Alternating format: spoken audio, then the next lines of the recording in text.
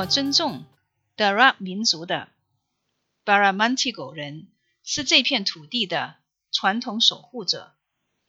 并向他们古老的文化和他们过去和现在的长辈表示敬意。我还尊重现在居住在该地区的原居民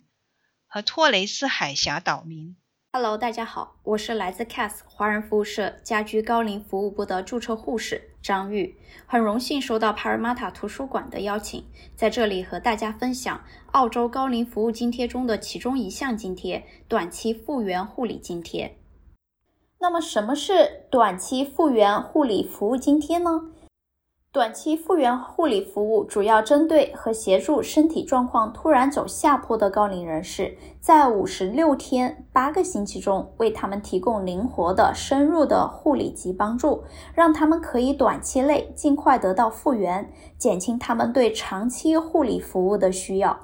这个服务是由这个长者、家庭医生、注册护士、专职医疗团队，包括物理治疗师、职业治疗师等一起参与合作。专职医疗护理团队呢，更会提供一些专业的临床建议，而注册护士会在这服务期间家访3到4次，期间采用不同的临床评估表格去评估我们的长者在不同阶段的自理能力，比较服务开始和服务结束时长者在这个自理能力方面的变化。除此之外呢，服务更包括个人服务，例如淋浴沐浴还有入厕方面的协助，还有家居检查评估，例如家居的安全，如果家中的环境对于我们的长者来说是不是特别安全的继续居住，那么护士是可以把这个情况转介到职业治疗师团队，让职业治疗师上门进行家居的评估和改装。这个短期服务呢，还包括心理咨询和辅导、辅助器械的购买，还有一些治疗服务，例如言语治疗、脊柱按摩治疗、足病治疗、营养师等的服务，还有支援服务，例如陪同逛街，还可以帮忙打扫园艺、预备膳食、房屋清洁等等的这一类的支援服务。例如还有一些交通的服务安排，陪同看医生陪同社交都是可以享受的。然后还有失禁护理服务，还有一些药物的管理服务这一类，这个短期复原服务都是包含的。那么短期复原护理服务是由政府给予这个长者每日214块3毛9的这个津贴，那么连续的给56天，就是8个星期。那这个津贴每年的配额呢都会调整，咱们以政府官网发出的为标准。今年呢，现在是每天214块3毛9。那么谁有资格申请这个全方位的短期复原服务呢？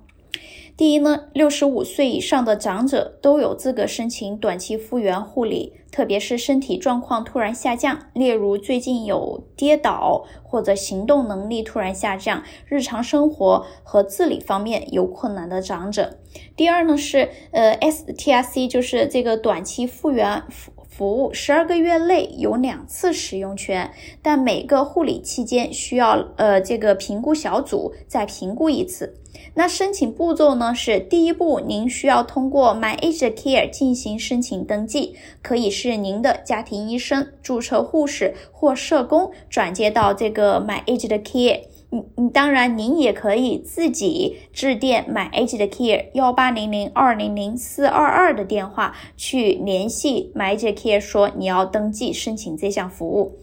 接下来呢，高龄护理评估小组 ACAT 将进行家访，全面评估您是否符合接受高龄服务的条件。最后，如您成功批准短期复原护理服务，您可选择一间被认可的服务机构，服务协调员将会进行第一次家访，服务协调员将会与您的家人或委托者制定您个人的护理方案、服务目标及财政预算。护理方案是以您的服务目标为导向，概述经评估过的这个护理需求，如何及何时提供服务给您，以达到服务目标。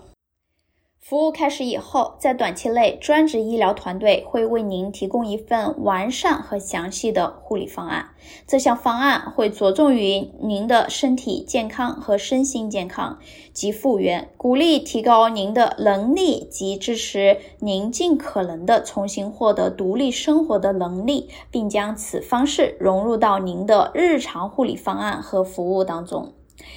如您已经收到了政府关于高龄服务的信件，需要帮忙解释，或者您正在使用服务，想知道更多相关的服务，欢迎联系我们 CAS 华人服务社，让我们为您提供澳洲政府高龄服务的1对1个案服务。所以今天您收听的这个节目，如果您符合之前我们说到的高龄服务申请条件，那么您可以获得一份免费的1对1的高龄服务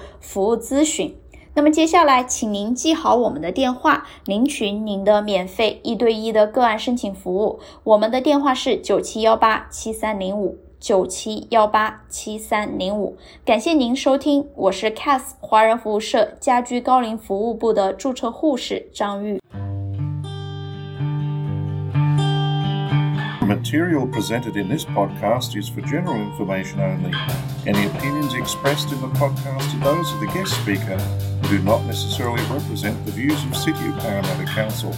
City of Parramatta Council is not responsible for any injury, loss or damage which you may directly or indirectly suffer in connection with this podcast.